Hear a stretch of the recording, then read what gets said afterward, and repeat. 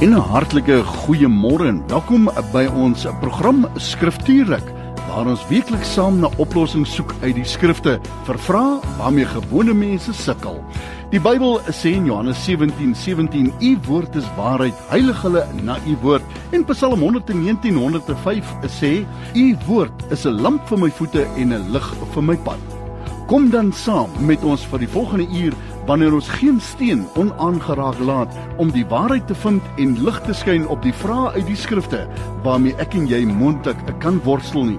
Kry dus gou jou Bybel en kom ondersoek saam met ons die skrifte. Dis mos nou skriftuurlik. Van jou oor na jou hart, na jou mond, na jou voete.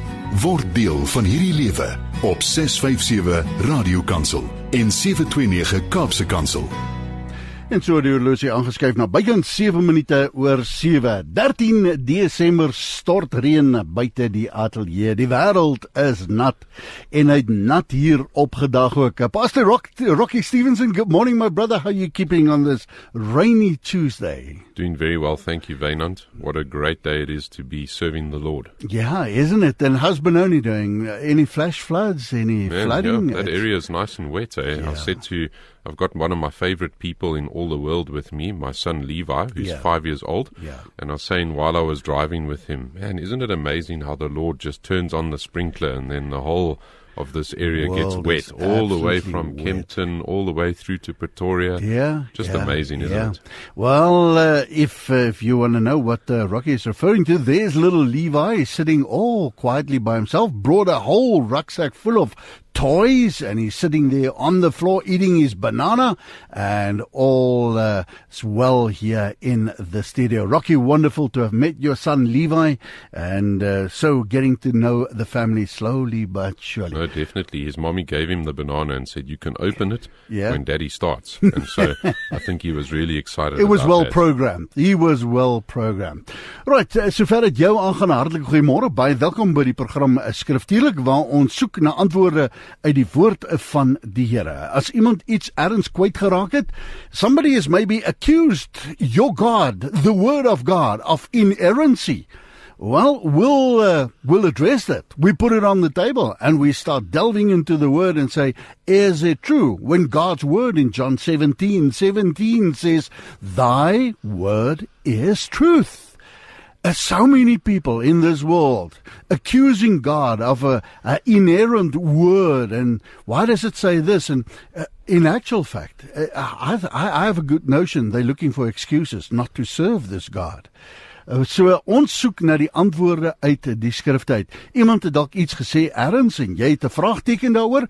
Baie welkom om dit vir ons in te stuur. En saam, ek, jy, Rocky en die Heilige Gees soek ons na die antwoorde uit die woord uit. God is not confused about this. And the answers. I've got a friend down in the Eastern Cape that said to me, let's leave no stone unturned to find the truth. And that's the case in this studio. We'll leave no stone unturned to find the truth. So do stay tuned. If you've got a question, you can WhatsApp it to us. I'm going to give you the number in a moment. In the meantime, open up your contacts. On your contact list, you're going to put in a WhatsApp number. It's your favorite WhatsApp number. You're going to put a star next to it. And next time you've got a question, well, we use that WhatsApp number for all things and everything here on Radio Pulpit. Are you ready for it? Have you got a pen and paper handy? Here's that number. 082. You're right, 082-657. Incidentally, it's the same frequency on which we broadcast, 657. Then the number 2. Have you got it? Right, and then 729. The frequency of our sister station down in the Western Cape. Let's put it all together. Just double check it. 082-657-2729. I know you've got it. Now you can just punch in your question, send it through sideline remark. Would you kindly just make mention of the scriptures that you are struggling with and that you're not all sure about? Send that through to us, 082-657-2729. And if you've missed out on it, don't worry. We'll give it to you once again in the course of this program. So, as jy 'n vraag het, stuur dit vir ons in en ons gaan deur die loop dan van die program ook weer die telefoonnommer gee. Merle from Benoni. A very interesting question. She says, the gospel account of Jesus healing the blind as he went through Jericho reports them differently. Listen to this. She says, in Matthew 20, 29 to 30, says he healed 2 blind men as he left Jericho. Mark 10, 46 says he healed 1 blind man as he left Jericho. And Luke 18, 35 says he healed 1 blind man as he entered Jericho. Have you got all that? So these different accounts are raised when arguments against the inerrancy of the word is brought to the table. What do we answer Merle? What do we answer our sister in the Lord? And I think a very, very interesting question, because ultimately there's a accusation against God that there's inerrancies. It's an inerrant word. What do we answer Merle? Yeah, firstly, I'd say that if people want to raise arguments against the scriptures, then they will use passages like this as well as others. And I think that's partly to just be reminded that you need to be born again if you to come to God's word and have a right appreciation for his word. Those that are spiritually discerned will always have an issue with God's word, not because they actually can find an issue with God's word. There's no error in his word, and his word never contradicts itself. If there seems to be, from our perspective, some form of error, it's not because God is at error, it's because we are. When we come to his word and we're misunderstanding, or we're mislooking, or we haven't studied as we ought to. And so when somebody comes and they have accusations against God's word, they do very much the same thing as what Satan did in Genesis 3, where he says, did God really say? Yeah. And they bring doubt upon God's word. Now, God's word is inerrant in that it has no error in it. The error of is really on the part of the people that come to really point fingers at it. Now, having said that, as just a start, let's have a look at those 3 passages, starting with Matthew 20, verse 29 to 34. Though Matthew is the first one inside the first gospel account that we have, the book of Mark most likely was written first, and so that's just helpful as a side note to recognize. But Matthew 20, verse 29 to 34 says this, and they were leaving, as they were leaving Jericho, a large crowd followed him. And behold, 2 blind men sitting by the road, hearing that Jesus was passing by, cried out, saying, Lord, have mercy on us, Son of David. But the crowd sternly told them to be quiet. But they cried out all the more, saying, Lord, Son of David, have mercy on us. And Jesus stopped and called them and said, What do you want me to do for you? And they said to him, Lord, that our eyes would be opened. And moved with compassion, Jesus touched their eyes, and immediately they regained their sight and followed him. Then, moving to Mark, chapter 10, verse 46 to 52, says this, And they came to Jericho, and as he was leaving Jericho with his disciples and a large crowd, a blind beggar named Bartimaeus, the son of Timaeus, was sitting by the road. And when he heard that it was Jesus the Nazarene, he began to cry out and say, Jesus, Son of David, have mercy on me. And many were sternly telling him to be quiet. But he kept crying out all the more, Son of David, have mercy on me. And Jesus stopped and said, Call him here. So they called the blind man, saying to him, Take courage, get up, he is calling to you. And throwing off his outer garment, he jumped up and came to Jesus. And Jesus answered him and said, What do you want me to do for you? And the blind man said to him, Rabboni, I want to regain my sight.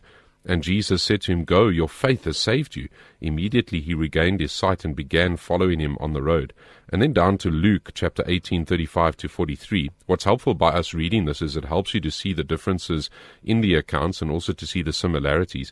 So in Luke 18, 35 to 43, it says this, Now it happened that as Jesus was approaching Jericho, a blind man was sitting by the road begging. Now hearing a crowd going by, he began to inquire what this was. They reported to him, Jesus of Nazareth is passing by. And he called out, saying, Jesus, Son of David, have mercy on me. And those who went ahead were rebuking him, so that he would be quiet. But he kept crying out all the more, "Son of David, have mercy on me." And Jesus stopped and commanded that he be brought to him. And he came near, and he questioned him, "What do you want me to do for you?" And he said, "Lord, I want to regain my sight." And Jesus said to him, "Receive your sight. Your faith has saved you." Immediately he regained his sight and began following him, glorifying God. And when the people saw it, they gave thanks, or they gave praise to God. So there are some apparent discrepancies between these accounts. Now I say apparent, but the legitimate explanation can be found for these apparent discrepancies. So before concluding really that there are contradictions, we shouldn't go there. We should have, as those having a high view of the inerrancy of the Scriptures, we need to then explore the argumentation regarding these discrepancies. And I do believe that it is quite clear that these three accounts are referring to the same incident within the Gospel accounts. And you can see that as you compare them to each other. For example, you see the Jericho location, you see the blind man or men healed, you see Jesus, Son of David, have mercy, that's the crying out, and then crying out once more after the crowd has rebuked them. And so you see the similarity all the way, this whole Son of David, have mercy on me, Jesus then stopping and also calling to, and then Jesus' question, "What do you want me to do for you?" The response, well, wanting to see. You see that in all three accounts. And then you see at the end the regaining of sight and the subsequent following of Jesus, and even the glorification of Jesus. Now, what are some of the apparent discrepancies? Well, the first one that you'd notice between the three accounts is that one of them has only got one beggar, or let's say one blind man, Bartimaeus, the son of Timaeus, and Mark chooses to identify just the one blind man. Now, that's not such a discrepancy in that we do have two blind men, but we have one blind man that is highlighted by Mark, possibly because Bartimaeus was known to Mark's readers, or maybe Bartimaeus' father, Timaeus, because he mentions him by name, he mentions he's the son of Timaeus. Maybe they were known by Mark's readers. It's also possible that Bartimaeus continued to follow the Lord Jesus while maybe the other blind man didn't. And so he became known to the disciples, and so he was somebody that was known by name. And Mark was not highlighting the fact that there were two or there was one. He was highlighting more the fact that there was this following of the Lord Jesus and that Jesus had mercy and healed this man in the end. So you don't have too much of a problem with that. Matthew, Mark, and Luke are called synoptic gospels, and this is where it's helpful for us to realize that we have them all lined up within our Bible, Matthew, Mark, Luke, and John, next to each other, the first four books in the Bible, or in the New Testament. And but we got to realize that each one has their own theme. Each one has their own purpose with which the authors are divinely inspired by the Holy Spirit to give these books. Each book also has its own specific purpose in mind. Luke, for example, is a very accurate historical account, specifically given to set in order the events that Jesus had in his earthly ministry. Some of the others, like Mark and Matthew, might not have a consecutive kind of an account of the way that things happen, but Luke does, because he's writing to Theophilus. He would have been very specific about the order of events and the way that these things happen, and likely he was even commissioned and supported to get these eyewitness accounts. By the way, Luke wrote Luke as well as the book of Acts, and interestingly enough, he writes the most as far as content of all the New Testament writers. Even though the Apostle Paul writes 13 books, Luke, in his 2 books, Luke and Acts, writes more as far as content. So if you're ever wondering who wrote the most inside of the New Testament, was Luke. But there was this accurate account of the life of our Lord, his death, burial, resurrection, and ascension on high. And then the book of Acts chronicles the spread of the church of the Lord Jesus Christ from Jerusalem, Judea, Samaria, to the ends of the earth, as he chronicles the works of the Holy Spirit and the witness of our Lord, and in following really the Acts of the Apostles. But Matthew presents Jesus as Israel's Messiah. When you have that as a theme, and you know that that's what Matthew's doing, and Mark presents Jesus as the Christ, the Son of God, and then you know that that is his theme, and that Luke emphasizes the way that Jesus carried out his ministry by the empowering of the Holy Spirit, announcing the good news of salvation, then you know something of the theme of these synoptic gospels, which all 3 of these synoptic gospels gives this account. John's account doesn't actually mention these blind men that were healed. But the Gospel of John was written to persuade people to believe in Jesus. We see that in John 20:30-31. And so we then come to know, and it's helpful for us to know, as those that study the Bible, that there's these different purposes within these different books. We're not dealing with one author, human-wise, of these gospel accounts, although the same Holy Spirit who inspires the human authors. So then one comes to read each book as a whole, not each book and each other book as a whole, but realizing these are separate accounts of this same marvelous story. But what are they emphasizing? Are they emphasizing these details, or are they emphasizing something even bigger? The other apparent discrepancy, when we think of now one blind man versus two blind men from the other two gospel accounts, that's not a difficult one to deal with. It really isn't, because there was at least a blind man healed, and Mark emphasizes the one. But the other apparent discrepancy that is brought out in our question is whether Jesus was entering Jericho or leaving it.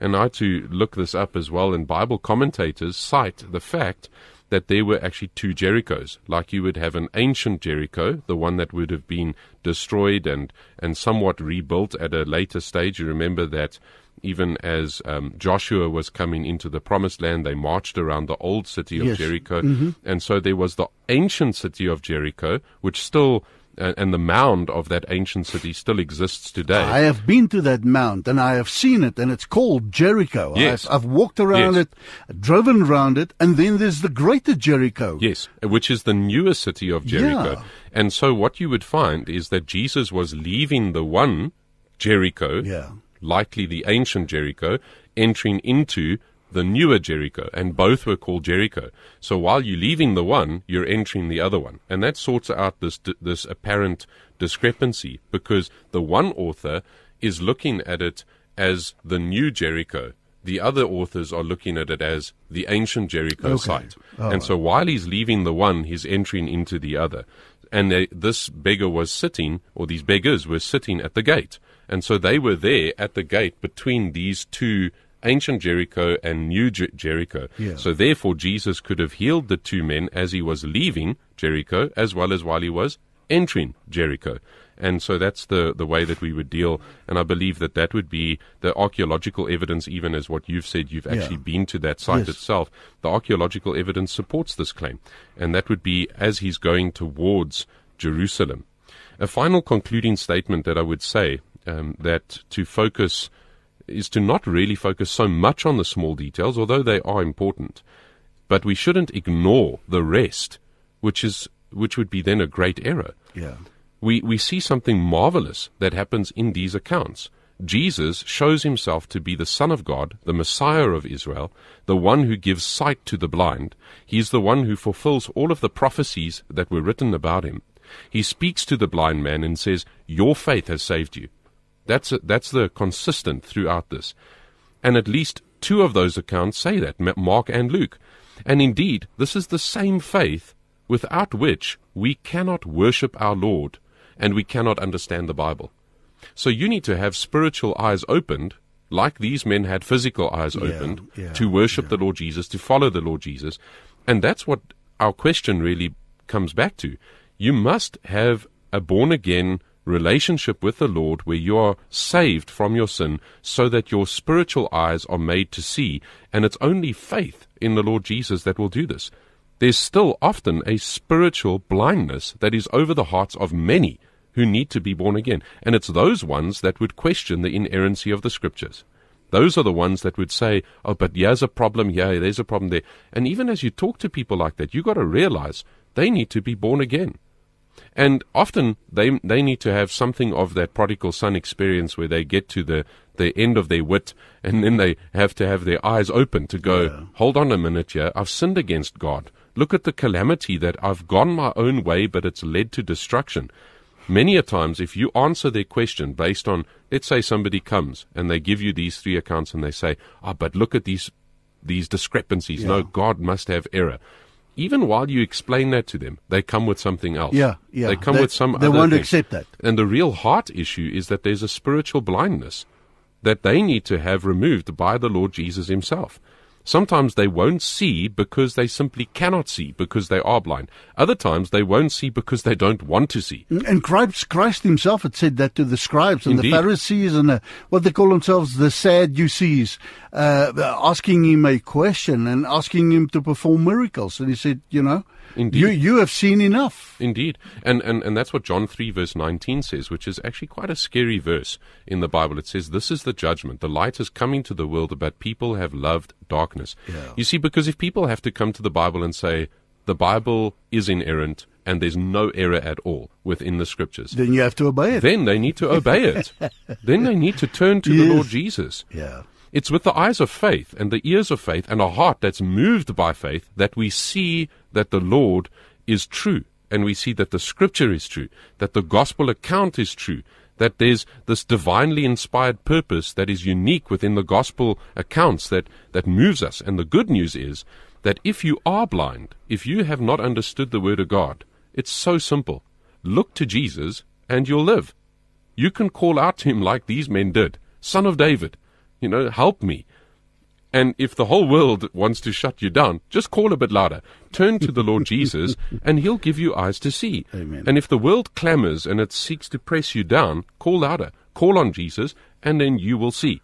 So the right response to these accounts is to be like the blind men in many respects. What Because we happened are. with them? Yes, we come blind into this world, isn't it? And what happens once the Lord has given them sight? Yeah. They begin to follow him. They begin to serve him. What a beautiful- They're moved, and they say, because there's no other way, I'm going the way of Jesus. We follow him, and we glorify God. So the question then actually comes back to the listener. Are you a follower of the Lord Jesus Christ? Have you had your eyes opened by the Lord so that you might see? Isn't that a marvelous way to end that off? And to think you can only really believe what God has said in his word if you've had spiritual sight restored to you. Who once was blind and once was dead, you need to be made alive. You need to be made able to see. Absolutely fantastic. Merle, I hope that answers it for you in depth.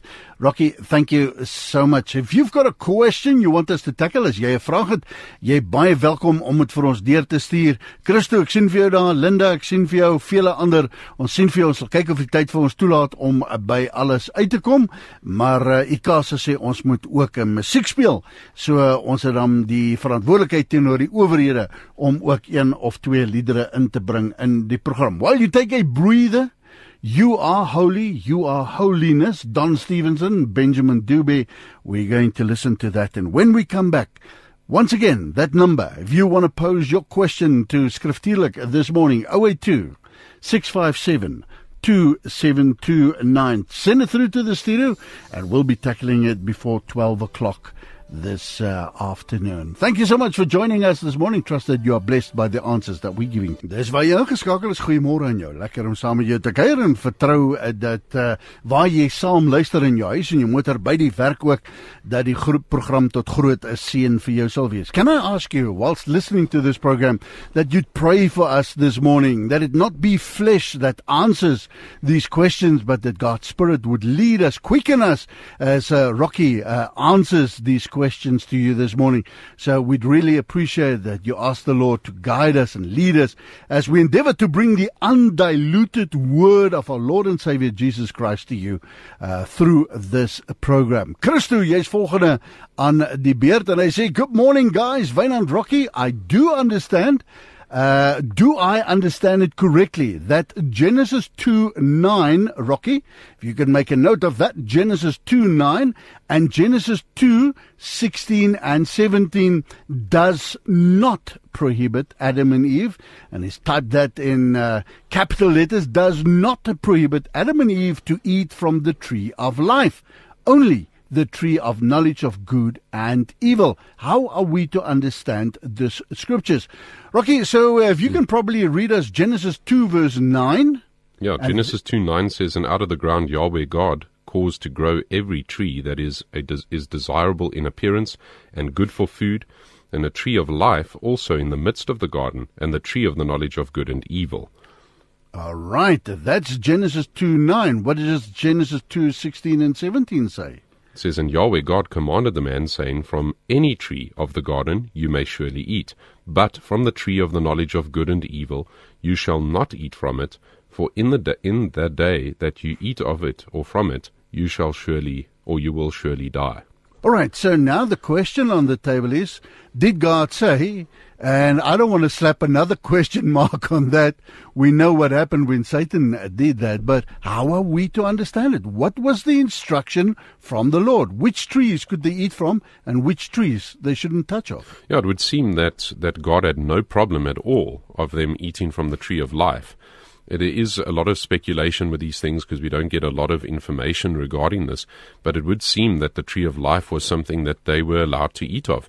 It wasn't simply that you eat of that fruit once and then you just keep on living, but it would seem that the tree of life has some kind of a long life-giving ability. If you think about some of the fruit that we have today and some of the things that we get to eat, we recently researched something like cucumbers, and you see how good it is for hydration, and you see how good it is for even tackling things like kidney stones, and there's these different elements that you get such good things from when it comes to eating certain fruit or certain vegetables, etc. But it would seem that there was a tree that had something that was called the tree of life, and eating of it would somewhat keep you forever young as such. And it mentions it in the New Testament as well. It does indeed. And in Psalms as well. Speaks of the tree of life all over the scriptures in different places. The Proverbs actually talk about wisdom being a tree of life. And those that seize her, for those that seize her and grab hold of her and fast and that are blessed. And that's Proverbs 3 verse 18. There we see that if you have wisdom, you actually tend to live longer. You tend to be able to, when the scripture says, my people perish because of their lack of knowledge. When you have knowledge, you've grabbed hold of, to a degree, figuratively, the tree of life. In Proverbs 11 verse 30, it says, the fruit of righteousness is a tree of life, and he who is wise wins souls. Right. And so when you're righteous, you tend to live longer as well. You tend to not have some of the consequences of a sinful existence. And so there's a figurative sense, again, of a tree of life. And then Proverbs 13 verse 12 says, hope deferred makes the heart sick, but desires fulfilled is a tree of life. So when you put in good planning into place, when you fulfill some of the desires that you have because you've done well with these things, it seems that you would live longer, whereas if you have hope deferred, it tends to break you down. But then we see later on that in Revelation 2 verse 7, where you find the tree of life again in the New Jerusalem. And he says, he who has an ear, let him hear what the Spirit says to the churches. To him who overcomes, I will grant to eat of the tree of life, which is in the paradise of God. And so you've got the tree of life in the paradise of God, but then you've also got the tree of life that is planted later on in Revelation 22 verse 2, in the New Jerusalem and in the 1,000-year reign of Christ. And it seems that there's a bit of a reversal that happens. And I'm saying it seems because you put in a whole lot of pieces together from all over the scriptures. But you have people before the flood living almost 1,000 years. That's how long they were living. Yes. But you have the angel that is put at the garden, keeping them from the tree of life. And so it would seem that the tree of life that Adam and Eve may have eaten from had such an effect on them that it had an effect even on their children, and that whole generation tended to live up to almost 1,000 years. But then you've got God prohibiting and saying man's going to live only 120 years. And after the flood, you see a drastic decrease in the length of time that people were living. And then Moses in Psalm 90 says that if a man lives 70 years, then that's pretty good, 70. If he lives 80, that's usually a very strong guy. Now, Moses lived until 120. Yeah. So you have this drastic decrease of life expectancy throughout the scriptures, but then you have an increase again. After the 7-year tribulation and the return of our Lord and the 1,000-year reign of Christ begins, the Bible tells us that the child will be able to play by the snake or by the adder's hole and will not be harmed. The lion will lie down with the lamb. You find this reversal of some of the curse that was upon the world, and you have Satan is bound for that 1,000 years, and you have something of a reversal, and the tree of life is there in Jerusalem. But then you've also got, as Zechariah 14 says, the nations coming to take part in the Feast of Booths. They come yearly to take part in the Feast of Booths. And I wonder to myself, and now it's a bit of speculation, are the people able to there eat of the the tree of life, because you have the Bible telling us that if somebody dies in their hundreds, they die as a young man. It seems that during the millennial reign of Christ, people are living up until, again, almost 1,000 years. The sad reality is at the end of the 1,000 years, Satan is loosed, and he goes to the four corners of the world, and there's a massive rebellion, a last hoorah. And that's a sad reality, because we look for a peaceful government, we desire that on this earth, but when God gives a peaceful government through the Lord Jesus Christ reigning, people actually don't want it long term. And so that's just extra info given, but God never prohibited them from eating of the tree of life. And it would seem that they probably did eat of the tree of life while they were in the Garden of Eden. But then the angel is placed there to keep them from it. Now remember, with the flood, that Eden would have been destroyed. I got some suspicions of where I think Eden was, but I think it's underwater now. But that's maybe for another day. Near to Ur of the Chaldeans. So if you want to go look that up, you're welcome to. But it's a fascinating area, that indeed. But there's no longer an angel at the east of Eden guarding the way, because Eden's been destroyed in the flood. But it would seem that, again, we will, and those that endure, even now, because the Revelation 1, which was written, you find those letters to the 7 churches. Now, each one of those 7 churches had their lampstand removed. But Jesus still builds his church, and that truth still applies. To those that endure till the end, he will give of the right to eat of the tree of life. And so you kind of wonder, what will that fruit taste like? We enjoy some of the fruit. Vainon gave me a nice banana tree the other day. And by the way, bananas, that is an amazing fruit. If you go look up some of the health benefits of bananas, it's just amazing what the Lord has given us on this earth already. But there's a fruit called, a fruit from the tree of life. I think it was probably a watermelon tree, because I really like watermelon, and now watermelon grows on the ground, but it will be on the tree. And it would seem that we will get the right as children of God to eat of the tree of life in paradise, but also one day in the 1,000-year reign of Christ, it will be again there inside of Jerusalem. You've spoken mainly of the tree of life. This, listening to you, I can't help but thinking, if only there were no tree of knowledge of good and evil. For sure. And oh man, would you care to venture there? Just maybe a thought or two. Why did the Lord put that tree there? Yeah, and why? I think that there's so much that we could touch on that, and one of the reasons is that God didn't make us simply robotic like He did the angels. There's something that we understand about the redemptive work of the Lord Jesus Christ that the angels never will. They long to look into those things that we have by the adoption that we've received in Christ. And the mere fact that man has fallen, that he ate of the tree of good and evil, and that he actually disobeyed God, that he chose to disobey God, that they chose to go an independent way, has shown the wonder of the steadfast love of God in a way that the angels actually never get to fully understand. Because God didn't have to give us the gospel. He could have just thrown us into the lake of fire that He prepared for Satan, which, by the way, everybody that rejects the Lord Jesus Christ, that is their final destination.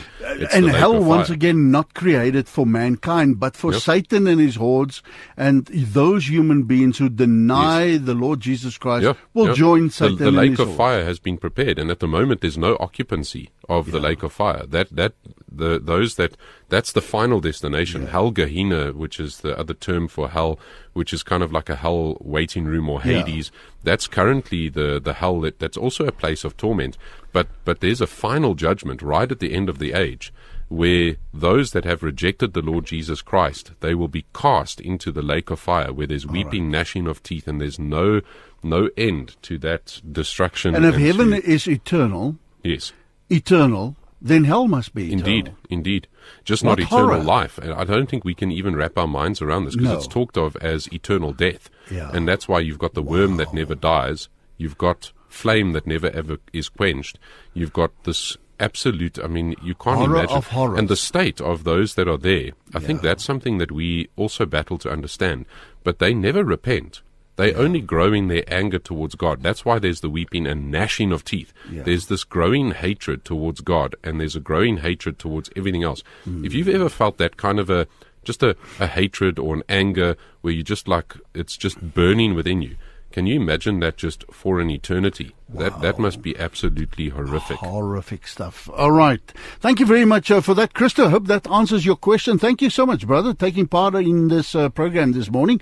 Christo wat vir ons die vraag ingestuur het oor Genesis 2:9 en Genesis 2:16. Linda, you up next. Thank you so much for taking part in the program this morning. Very interesting question. Sy sê, ek wil net weet of Yeshua of Yahweh Jesus se regte naam is, en of sy naam in Hebreëus in ons DNA geskrywe staan. Baie interessant. Gee die Bybel vir ons enige aanduiding. Rocky Free Translation, Yeshua or Yahweh. What is the real name of our Lord and Savior, Jesus Christ? Somebody said to me the other day, if your name is Wynand in South Africa, you don't change it to something else in Italy. It's still Wynand. Some people will call me Wynand, Wynand, whatever.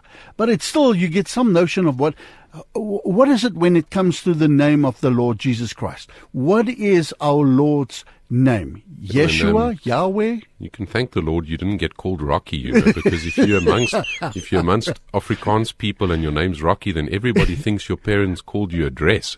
All right. All right. Okay. No, I was thinking more Bilboa, Yeah. This is a fascinating question. And in the Old Testament, there are times where Jesus is referred to as Yahweh. And we have, for example, the angel of Yahweh, which is the pre-incarnate Lord Jesus. And when you have him meeting with Abraham and he comes before Sodom and Gomorrah, you've got Yahweh raining fire from Yahweh on high.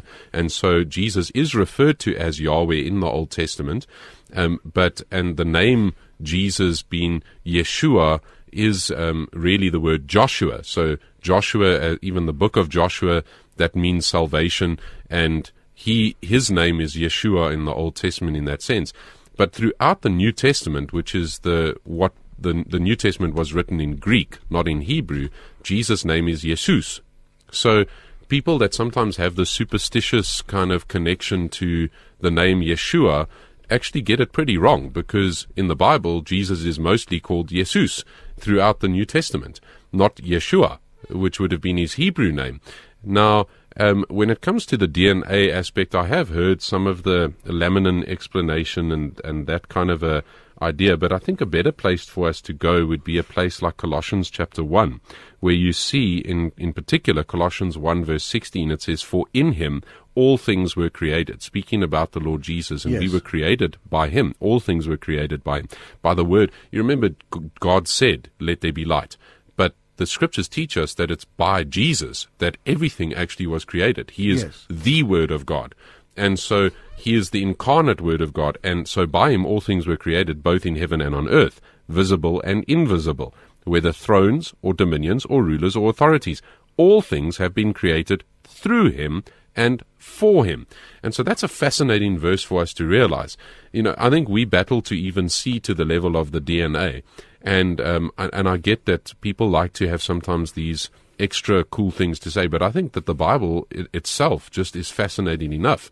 And when we see from a passage like this that we exist because Jesus has said you exist, the mere fact that our heart still beats, or that we have lungs in our oxygen in our lungs, is because Jesus has decided that we still live, and he has his purposes. Now that is amazing. The mere fact that your DNA keeps on being DNA is because Jesus holds you together. I heard somebody say the other day that we were just really a skin sack, and the sack just holds everything. Well, look at the body when it dies. As soon as you die, back to a skin sack. The fact that we actually are held together. I remember the song that one of the men that was part of Waterkloof Baptist used to sing at church camps, and he would talk about skin. What a marvelous thing that keeps all the insides in and the outsides out. And what a cool song that was. What a fun song, because just amazing. And the skin's actually your biggest organ in your body. Because, yes, it is. And it's amazing to see just the way that God has made us. But the mere fact that you still breathe and you still have a heart that pumps is because Jesus has decided that you would have that. Something else that's more amazing to even comprehend is that while Jesus was in the womb of Mary, his mother, and the Holy Spirit came on her, and she she conceived, and she had Jesus in the womb. And you remember John the Baptist, 6 months older than Jesus, jumps in the womb of his mother Elizabeth when Mary comes in. But Jesus in the womb of Mary was holding the whole world in its place. That's an amazing thought. Wow. To think, because all things have their being in Christ. He's the one, it's through him that all things exist. Now, I had once a question, I had this interfaith dialogue with one of the world's second biggest religion people. And one of the questions I had from somebody who felt really cocky about the question he was giving me was, but if Jesus got killed, then God got killed. And I said, no, you've misunderstood. He's 100% God, 100% man. Yes, his body was killed, but nobody ever fully killed God. Because if they could fully kill 100% God of Jesus, because right at that moment, he said, today you will be with me in paradise. Yeah. That's because to be absent from the body is to be present with the Lord, and Jesus is the Lord. Yeah. And so that thief on the cross was with Jesus, because Jesus, 100% God, could never be killed. Yes, they buried his body. But if you could fully kill Jesus, 100% God, 100% man, the world would implode. So think of you and Everything would be destroyed. Think of you and me. There you sit, Rocky Stevenson. Here I sit, Wynand, in the flesh. But our spirit man live forever, either in all eternity in darkness, gnashing of teeth, in eternal hell, or with God. The body or the spirit of man lives all eternity, isn't it? Indeed. Never dies. Indeed. Yeah. And so those that are in Christ will go and be with Christ. Yeah. We will receive a glorified body, and that happens at the rapture of the church. We see that in Thessalonians. 1 Thessalonians talks about how the dead in Christ will rise first. But you see that aspect of God giving us glorified bodies so that we will be like Christ. I think there's a level of groaning that happens being absent from the body and being present with the Lord, where you're looking forward to that day of redemption. That's Romans chapter 8 touches on that. Yeah. So this is fascinating. I mean, it's beyond our ability to fully comprehend, but we can put together some of the pieces that we see within the scriptures. But just as a short one, I wouldn't go as far as saying written on the DNA. What I would say is that he keeps the DNA going. Yeah. And he has us fully going together. But I do think that you could have the name Yeshua, or you could have the name Yahweh, and still not really serve the Jesus of the Bible. I would say that what you need is to have the Jesus of the Scriptures, and that's the most important. And isn't there a scripture that says they're talking about another Jesus, another gospel? And people come with that. People, in particular around this time of the year, around the Christmas type time, people love to have a Jesus that they can control, a Jesus that is made up after their own image, or, kind of the babe in the manger, meek and mild, plastic doll. Plastic doll Jesus, a Jesus that is controllable. But the Jesus of the Scriptures is a Jesus that is far beyond, the Lion of Judah, the one who is coming, the conquering King. Even the kings in somewhere like Psalm chapter 2, or Psalm 2, where they are told, be wise, kiss the Son, lest you be destroyed in his wrath, because he rules with an iron scepter. And our Lord Jesus is coming again. And so we must embrace the whole Jesus who gave his whole for us, who's the Jesus of the Scriptures. And so there's the beauty of this, is to really turn toward the Lord Jesus, whether you call him Yeshua, whether you call him Yahweh, whether you call him Jesus, but you must embrace the Jesus of the Scriptures. And I think that's where sometimes people come with almost a superstitious Jesus, where you think that it's just that name that has the power. It's the whole of who he is that has the power, and it's he who went to the cross and died the death that we could never die, lived the life we could never live, was buried and rose again, and sits at the right hand of the Father interceding for his church. He's the head of his church. We've got this man's tradition that we pass on down the generations. I've pleaded the name of Jesus or the blood of Jesus over myself and my family. And then there's the saying that says, yes, there is power in the blood of Jesus, but there's power in the name of Jesus, isn't it? And so Jesus is a powerful name, the God of the Bible. Yeah, we must have the Jesus of the Scriptures. Yeah. And I think there's so many, each each word has different meanings to different degrees, and it's good for us to do that studying. When you think of the many names for God and the many names for Jesus. Oh, books been written about it plenty. Yeah, and each one has got its own special nuance, which is helpful for us. You go study through the book of Exodus, which we've been looking at as a church for a while, and the book of Exodus is all about knowing God. And so he is revealed to his people throughout that book, and it's helpful for us to go to God's word and see the ways that he is revealed to us. Many people sometimes also think that Christ is Jesus' surname, Jesus Christ. Yeah. But Christ means the promised one of God, the one who would save his people. Yeah. And that's why some people don't believe that Jesus is the Christ. They're still looking for a Christ. Some other Christ. I've heard of some guy that's now professing to be the Christ in Israel. I've heard that, But that's an antichrist. But we must come to understand, what do these words mean? Jesus means Savior, and that's a wonderful Redeemer, wonderful Counselor, a mighty God. So we have so many names for him throughout the scriptures, but the importance is, come humbly to the Word of God. Don't make up your own Jesus in your mind, and allow the Word of God to teach you who Jesus is. It's amazing that in this program, just got a WhatsApp from somebody, no names, no backdrill, said Yahweh is Babylonian. It's from the Babylonian language, and it means Lord. It doesn't mean Jesus. It's probably a discussion for another day. Time has picked up, caught up with us. Rocky, any final words? This today is our final program. You'll be back on the 10th of January, God willing, if the Lord tarries. Any final words for the festive season to our listeners? It's been a wonderful year thus far. Yeah, I see just Janice's question there. Do the spirits of the dead have the ability to communicate with the living? And I would say then no. You're either in hell or heaven. If you having somebody that's claiming to be of the dead coming to talk to you, that's demonic. And so that would just be a short answer to that. Thank you for that question. Other than that, if you want to get a hold of me, I do thank you for that. I've had some interesting discussions with folk at times through email, pastor@benonibiblechurch.co.za.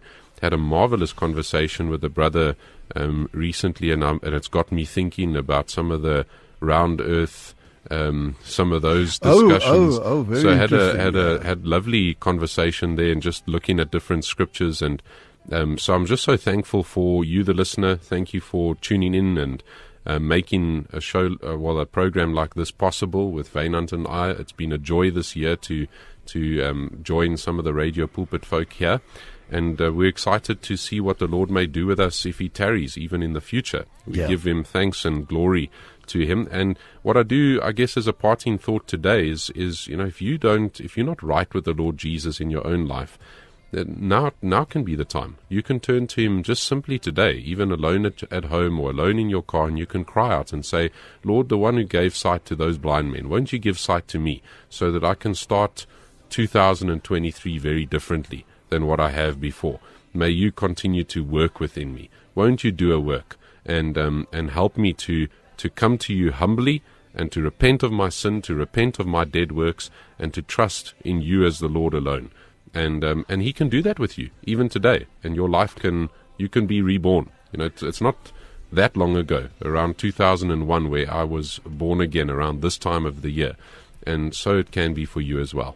So say Rocky Stevenson, so say Radio Pulpit, so say all Christians on the face of this earth. Jesus is Lord, Jesus is God. Wishing you all of the best till we meet again the 10th of January. Keep well, God bless you, and shalom.